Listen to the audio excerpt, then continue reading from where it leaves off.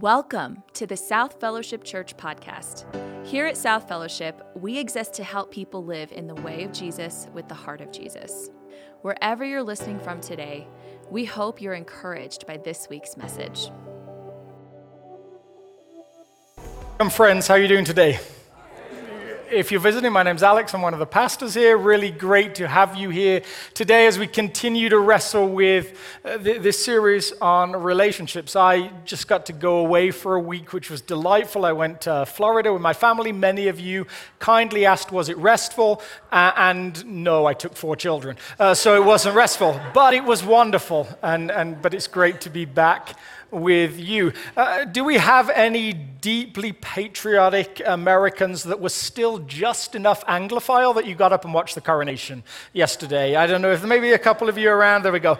I, of course, did with a very excited 5-year-old. And I've discovered that my son Jude is the gift that keeps on giving in terms of just interesting interactions. And so as we got up, he saw this incredible sight and he said, that's like the fairy tale carriage. That's where they got it from. I said, well, no, I think they got the idea for fairy tales from this carriage. I think this maybe came first. But as the coronation progressed, there were a couple of details that came up that he was a little bit concerned about, because he's heard me talk about the Queen for many years, and he's had me show pictures, and he knows that she died. He had to watch the funeral, but he also knows that she wears a crown and carries a stick with diamonds in it.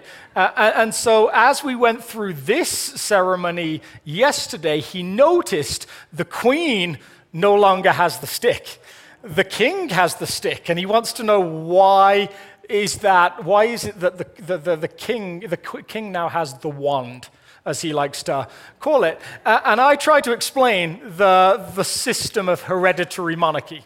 So I said, well, the old queen was the son of the old king. The new queen is just the husband of the new king. Not the son of the old king, the daughter of the old king. Get that right, I think. Apparently I don't understand the system myself. And I'm trying to help him understand just why it works the way it works. That now she's the queen for a different reason. She doesn't get the wand anymore. And you can see him trying to process this and trying to grasp it. And in the end, you can see there's this moment where he loses interest in the perks or the benefits of hereditary monarchy. And he just looks at me and says, does he do magic with that wand? And I said, who knows? Maybe. It looks pretty magical. So Jude is, young enough that I don't have to pay him for stories yet, and it's the gift that keeps on giving. In this series, we are wrestling with the connection between a you and a me in terms of relationship, especially the relationship of marriage. Think about how distinct this relationship is. You with all of your stuff, all of your desires, all of your quirks, at some point might decide to attach yourself to somebody else who has their own quirks, their own stuff, and the two become one in a particular way. A me meets a you, and then there's this middle ground that we're wrestling with, this Venn diagram part that's all of the ways that your lives interact and overlap with each other. This relationship is distinct because it will draw out your flaws in a way that no other relationship will. Now, your parents, they know you have flaws. They knew you have flaws. Your friends, they know you have flaws. Your co-workers know that you have flaws, but they don't know it in the same way that a husband or wife will know them. Take something very innocuous like my propensity to leave open every drawer or cupboard that I have ever opened. I don't know what it is, but something happens with my brain. I move on quick. And so I've got my thing and I'm gone, and the drawer remains open, the cupboard remains open, and somebody has to come alongside me and close it after me. Now, I'm sure that this has irritated the office staff here. I know that it's irritated my parents, but not in quite the same way that it gets my wife, because she's dealt with it for 14 years. And she's alone. And now she has 3 or 4 children that do the same thing that their dad does. And the thing just builds and builds and builds and builds. There's something about marriage that has a way of pulling out or demonstrating flaws, puts them up for show. And so your husband or wife, they'll know your flaws in a way that nobody else ever will. Jesus says that when 2 get married, they're no longer 2, but one flesh. Therefore, what God has joined together, let no one separate. It's the same thing in word form that our diagram is attempting to demonstrate. 2 people come together and there's a connection that is beyond any other connection, of no other relationship, and we'll wrestle with this next week, of no other relationship does the Bible say you 2 become one flesh in the way that it does about marriage. And because of just how complex this is, Jesus and one of his earliest followers, Paul, are both very transparent about how difficult marriage is. They give plenty of reasons you may not want to enter into it. If you do, it will cost you. They say it comes with some stuff you have to decide you want. Relationships are hard work. Relationships, they're challenging.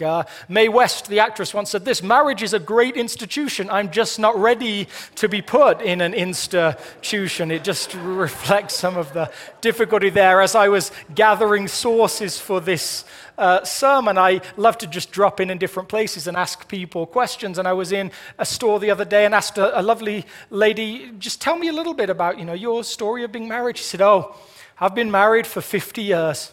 The other day my husband said this: we've been married for 50 years, and it feels like it's been 5 minutes. Underwater. It just gets to the heart of, right? Marriage has challenges. It is difficult. It is 2 people colliding with each other and joining each other at the same time. So our mantra over and over again has been, relationships are hard work, so let's work hard at our relationships as we continue to progress. We've set some groundwork. Now there's some challenges, some things to do together to get better at this. But let me say this: when Jesus paints this picture of marriage, he paints it as being the central relationship, other than relationship with God, and he suggests it's lifelong.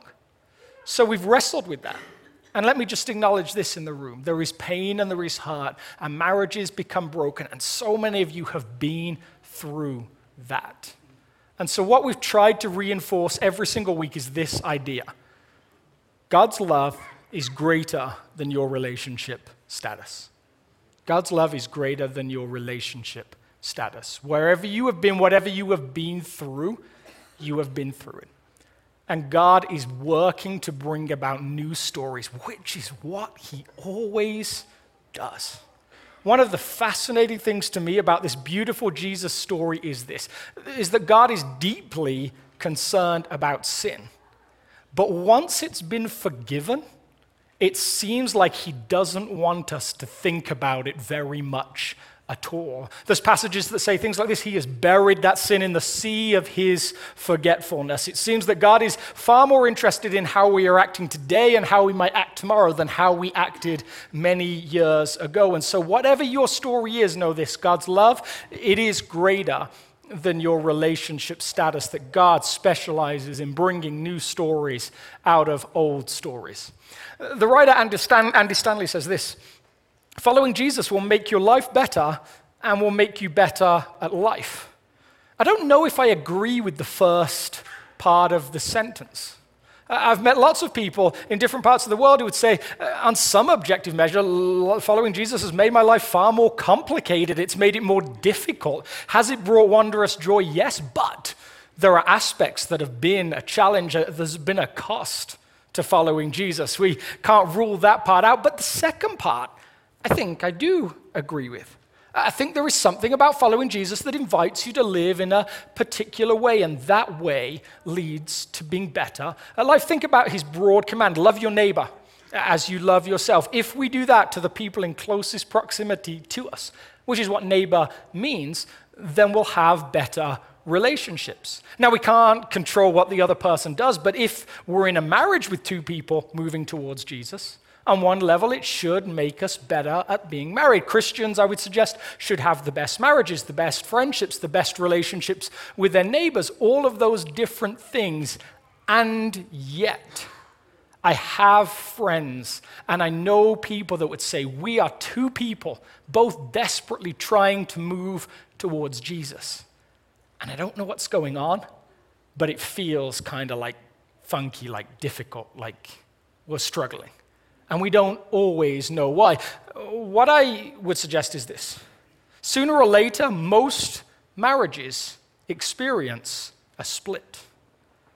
I'm not talking about a divorce, although that can be it. I just mean that as you go through this journey of being married, there's moments where you suddenly have a revelation. It feels like we've been building something, and we've kind of been putting pieces in place. And then there's maybe a moment where we're like, have we been using the same instruction manual?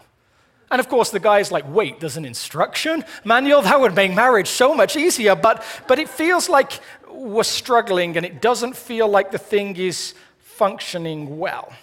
In that moment, the temptation is to kind of tiptoe around it and not mess with it too much. In case just the last little bit of life and stability disappears in the midst of it, we can get awfully quiet in those moments. But I think almost every marriage goes through some of those moments where we look at the other person and say, are we on the same page at all? Are we even reading the same book? When I was doing ministry in Michigan, there was a pastor that lived down the road, and he tells a story about how his wife came to him and said, I want to ask you a question. Can you rate our marriage from 1 to 10? Now, on the surface, it seems like a fairly innocuous question, like a would you rather question or something like that. But it was said in a tone of voice that caused him to think something may be up. And so they both wrote down on a piece of paper how they would rate their marriage. And so I brought some paper. And we'll call him John and call her Jane, I guess. And so he went first and he wrote his number. And then she went and she wrote her number.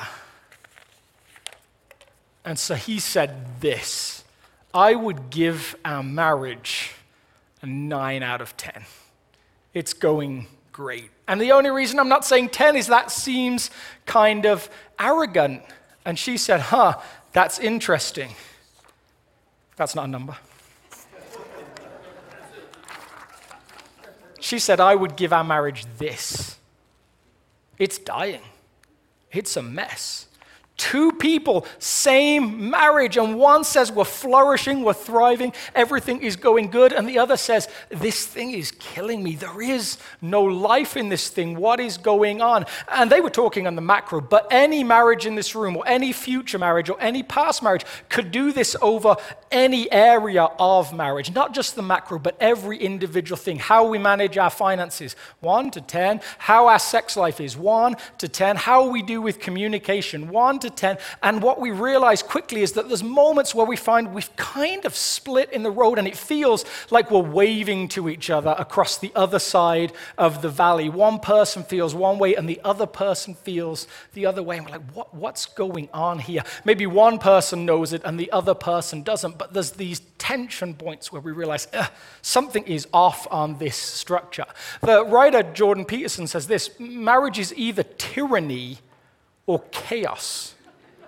Is either tyranny or chaos. There's a structure that's being built, and one person just decides what it looks like and says, this is what it is, and you have to deal with it. You don't get a say. Or nobody decides what it is, and it's just we're throwing pieces together at random, and eventually people start to question, does this thing even work?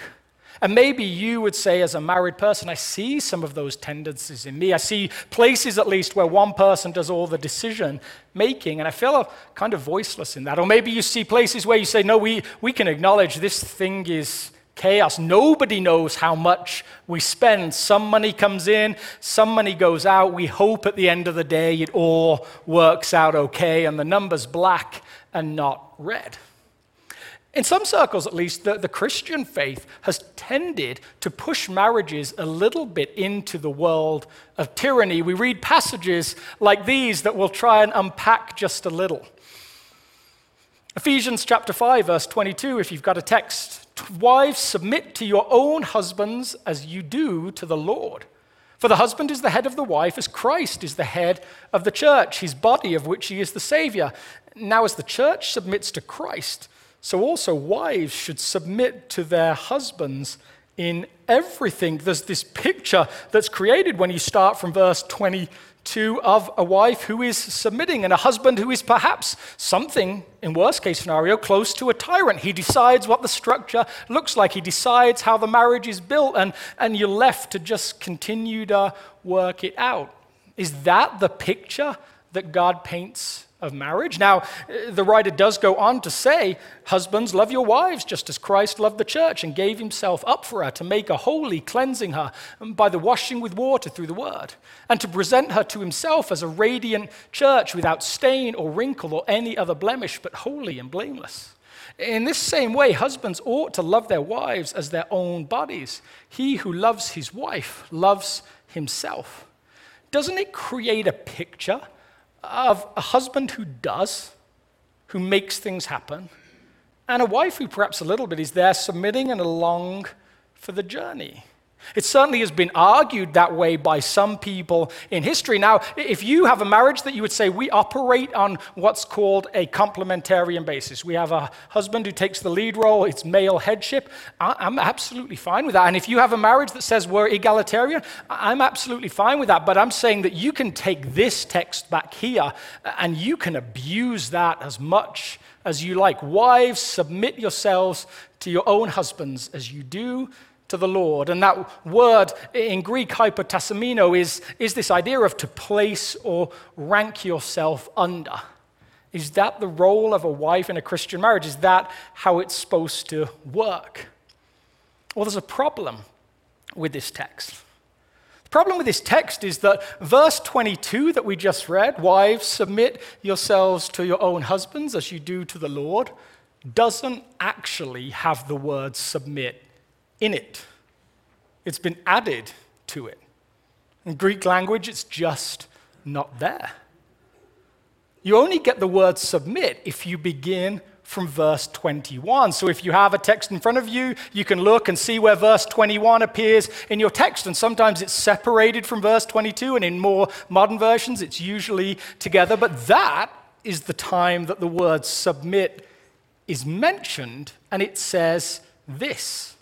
Verse 21, submit to one another out of reverence for Christ. Can you imagine what hearing this text felt like in the first century?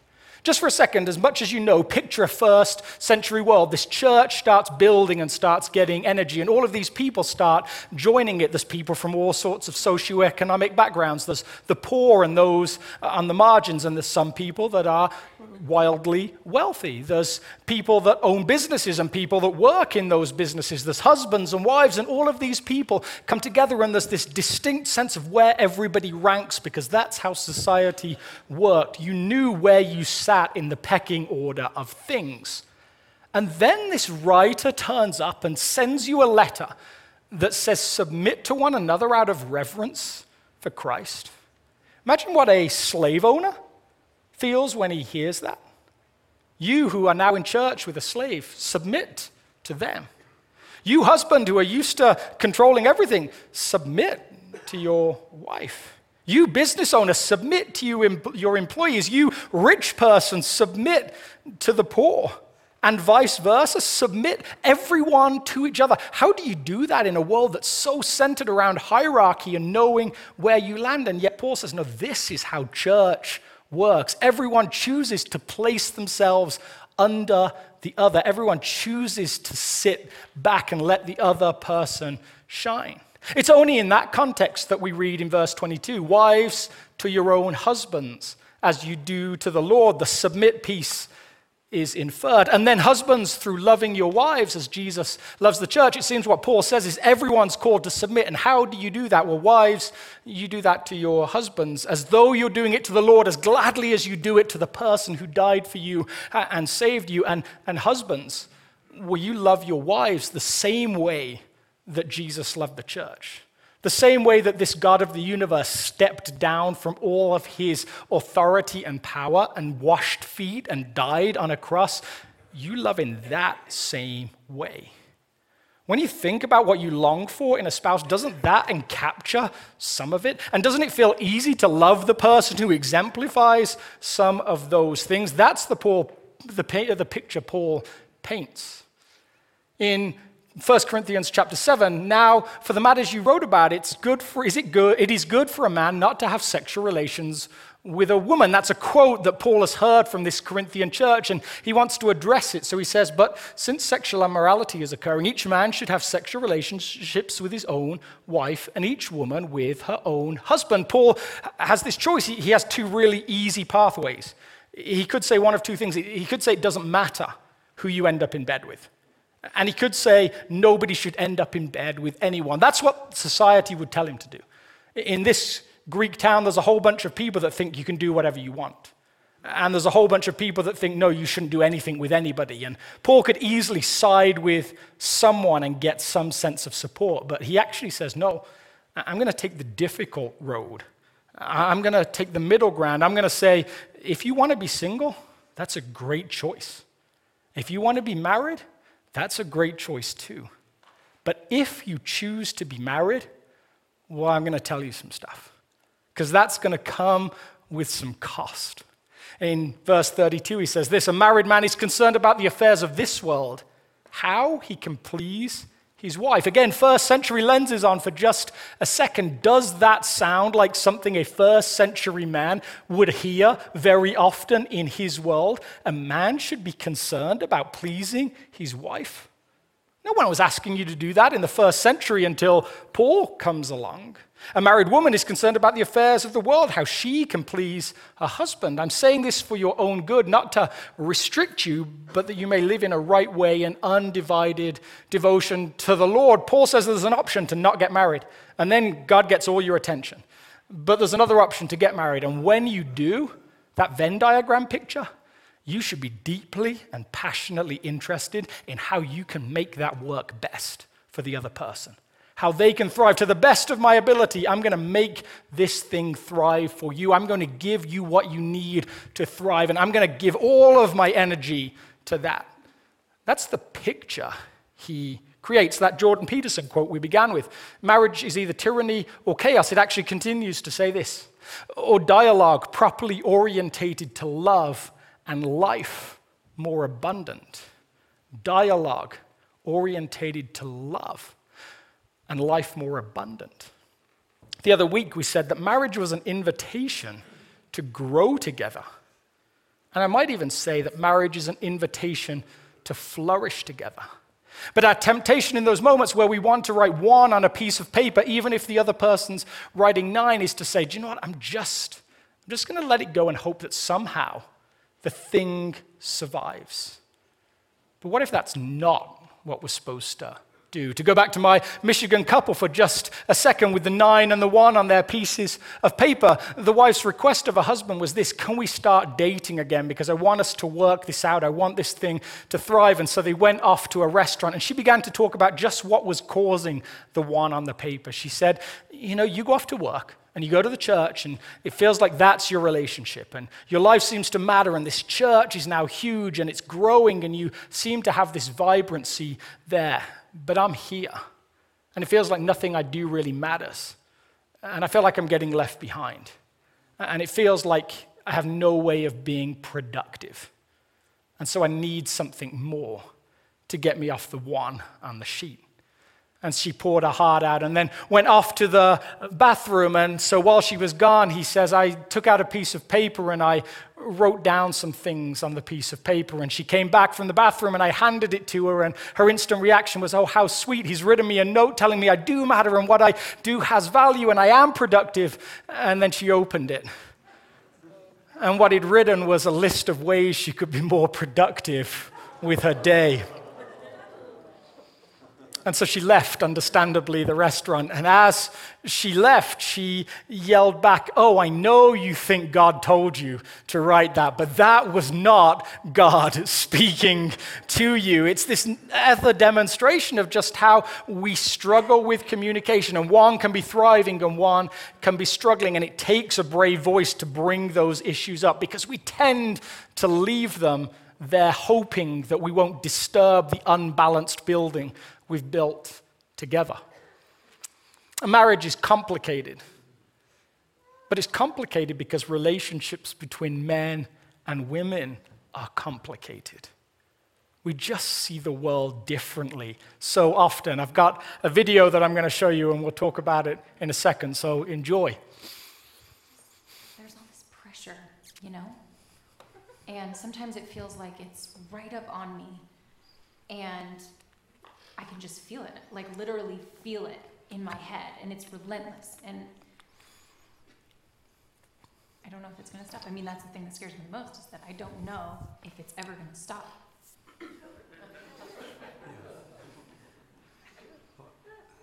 You do have a nail in your head.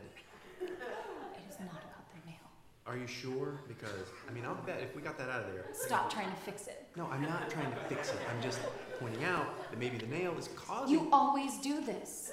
You always try to fix things when what I really need is for you to just listen. See, I don't think that is what you need. I think what you need is to get the nail See, out. you're not even listening now. Okay, fine. I will listen. Fine. It's just, sometimes it's like, there's this achy, I don't know what it is. And I'm not sleeping real well, and all my sweaters are snagged. I mean, all of them. It sounds really hard.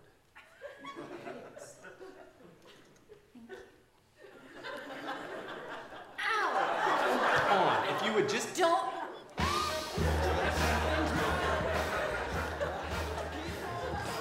So, I think my favorite part is all my sweaters are snagged. Such a great line.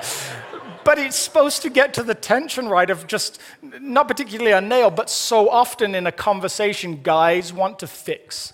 Women want to share, and we make that as a generalization, but it's a generalization because it's generally, quite often, what we find to be true. There's a difference between men and women. C.S. Lewis once said this: a man means by unselfishness chiefly taking trouble, a woman means by unselfishness chiefly taking trouble for others. A man means not giving trouble to others. Thus, while the woman thinks of doing good offices and the man of respecting other people's rights, each sex, without any obvious unreason, can and does regard the other as radically selfish. We often find that we struggle because we see the world differently. And when Paul comes along and says this, both of you be concerned about what the other needs. The husband for the needs of his wife, the wife for the needs of her husband. The obvious tension question is this: how do we know? How do we know? Or do we just think that we know? I think we find ourselves to lean into this marriage that Paul paints a picture of, that Jesus seems to want for us too. We need to learn how to communicate, and yet it's a desperate need, right?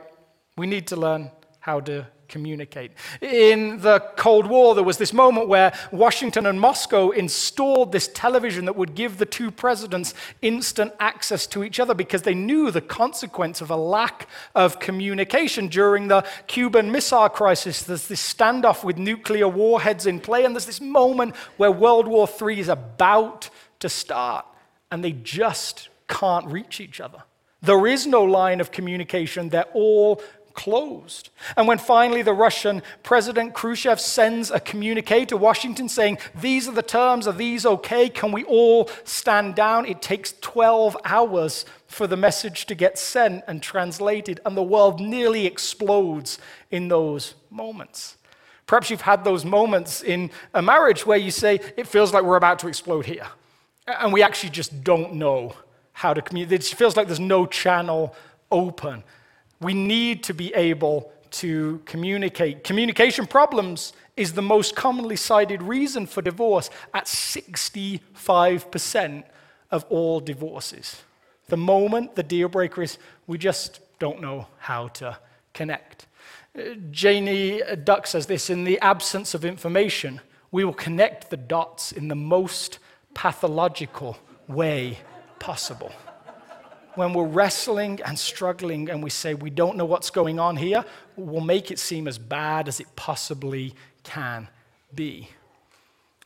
John Gottman says this: the single greatest predictor for a successful marriage is repairing skills. Of course, this involves having the ability to communicate effectively. We have this desperate need in relationships to communicate, and yet we're really bad at communicating.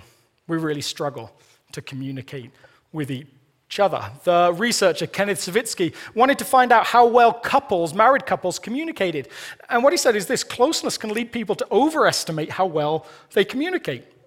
Although speakers expected their spouse to understand them better than strangers, accuracy rates for spouses and strangers were statistically identical. This result is striking because speakers were more confident that they were understood by their spouse. What they did is this: they had two couples sit in a room and had them sit facing away from each other on chairs. And the husband or wife was given a prompt, something to say that was somewhat ambiguous. And then they repeated the pattern with complete strangers. And the success rate of getting the information across was about the same with married couples as it was with strangers. As he unpacks it, he says, a wife who says to her husband, "It's getting hot in here," as a hint for her husband to turn up the air conditioning a notch, may be surprised when he interprets her statement as a coy, amorous advance instead. "It's getting hot in here, baby."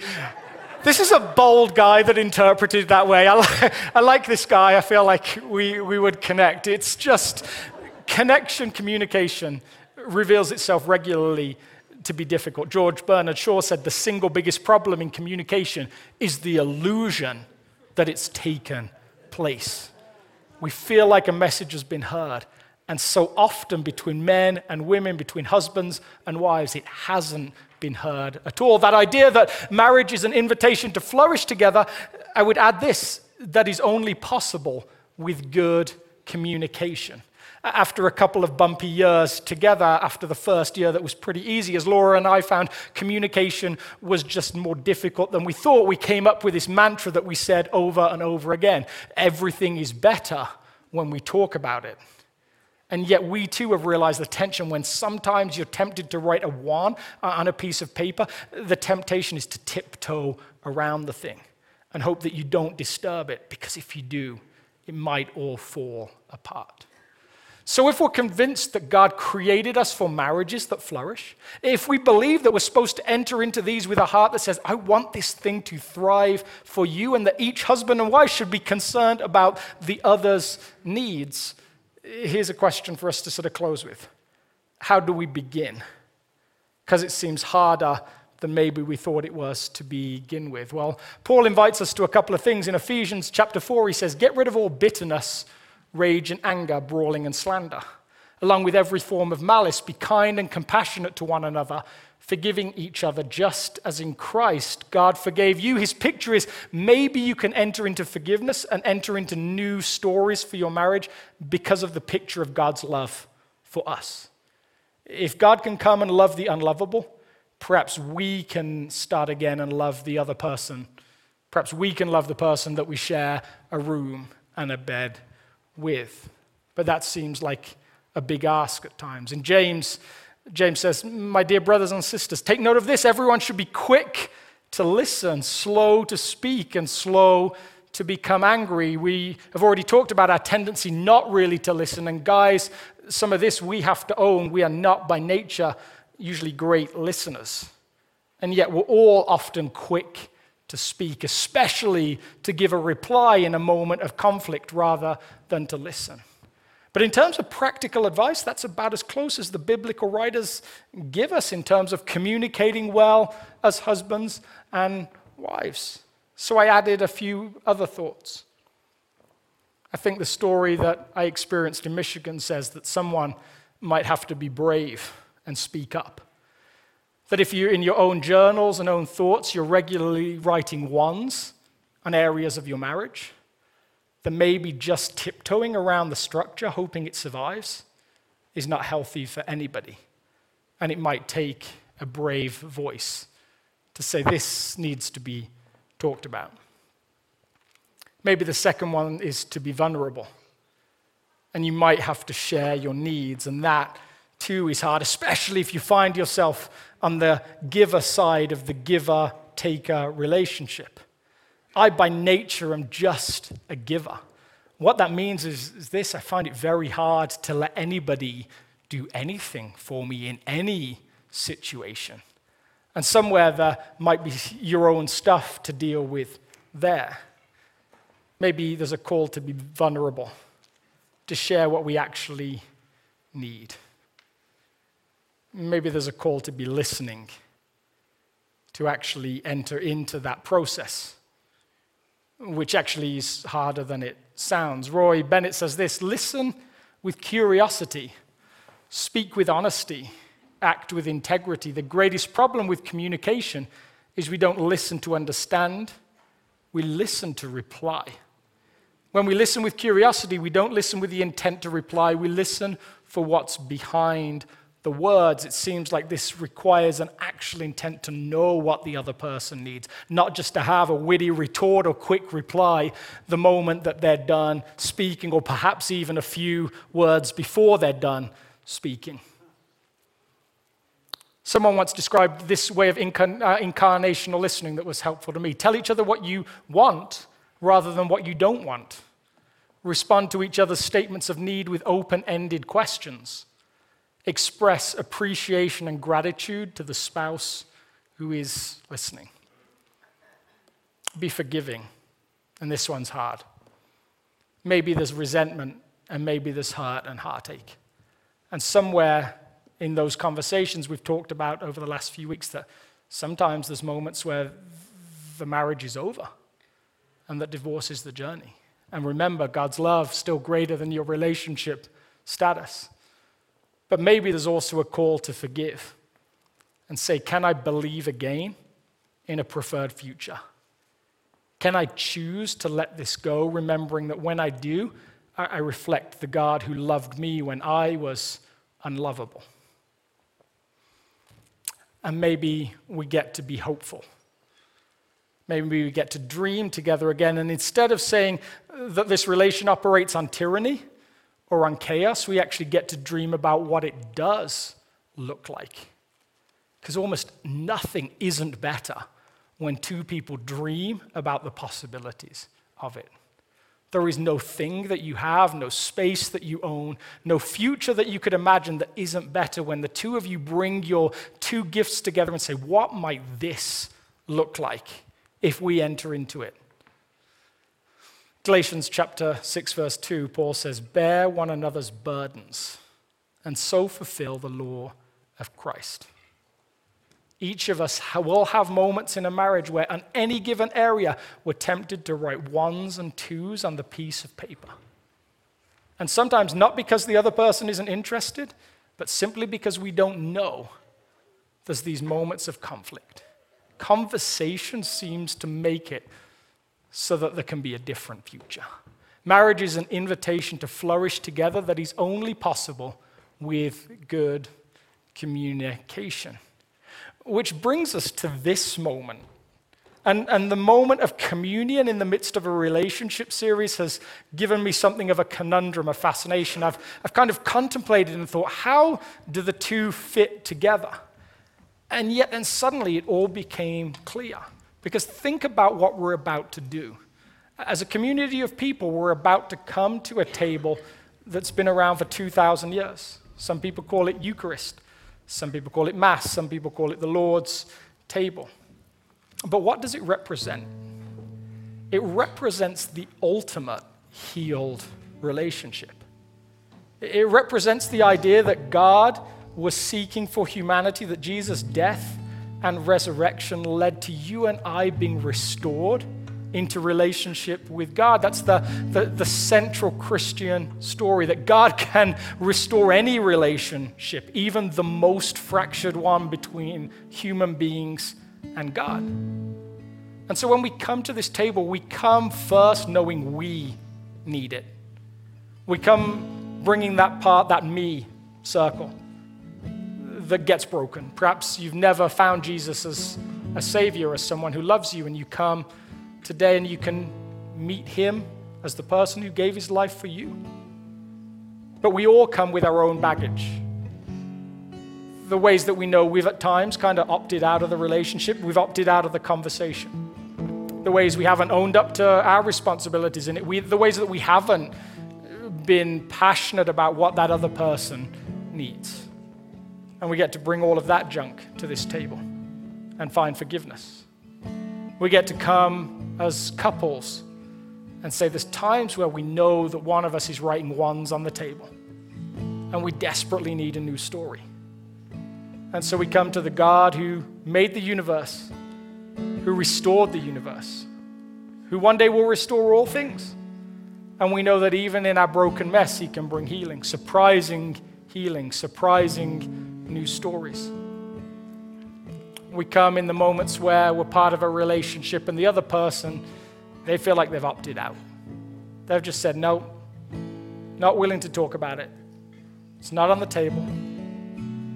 We come in moments like that, and we come to the God who came for his people, and we're told he came for his own, and his own rejected him. This God knows rejection. We come as people that are widowed or widowers. We've lost the person that used to sit across the other side of the table. We come with our loneliness.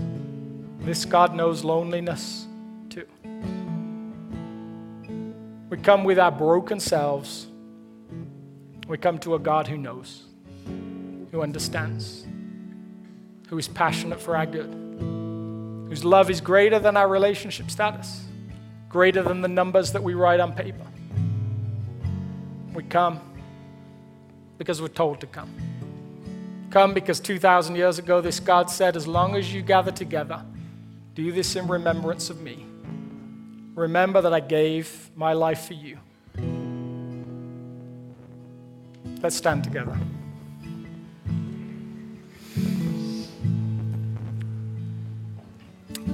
Jesus, you know each heart.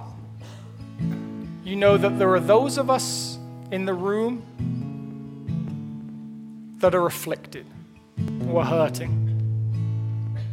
Whether the grief of a death or the grief of an absent loved one, the grief of a partner that's they've just gone, they've left, they're done.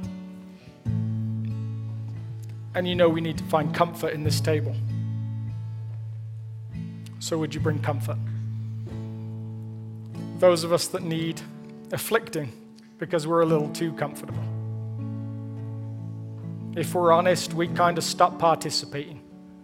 It's just been easier to tiptoe around the structure and hope that it doesn't completely collapse. But our interests are elsewhere. And we need you to remind us of how passionately you sought for us. And that marriage is centered around two people, each passionate for the interests of the other.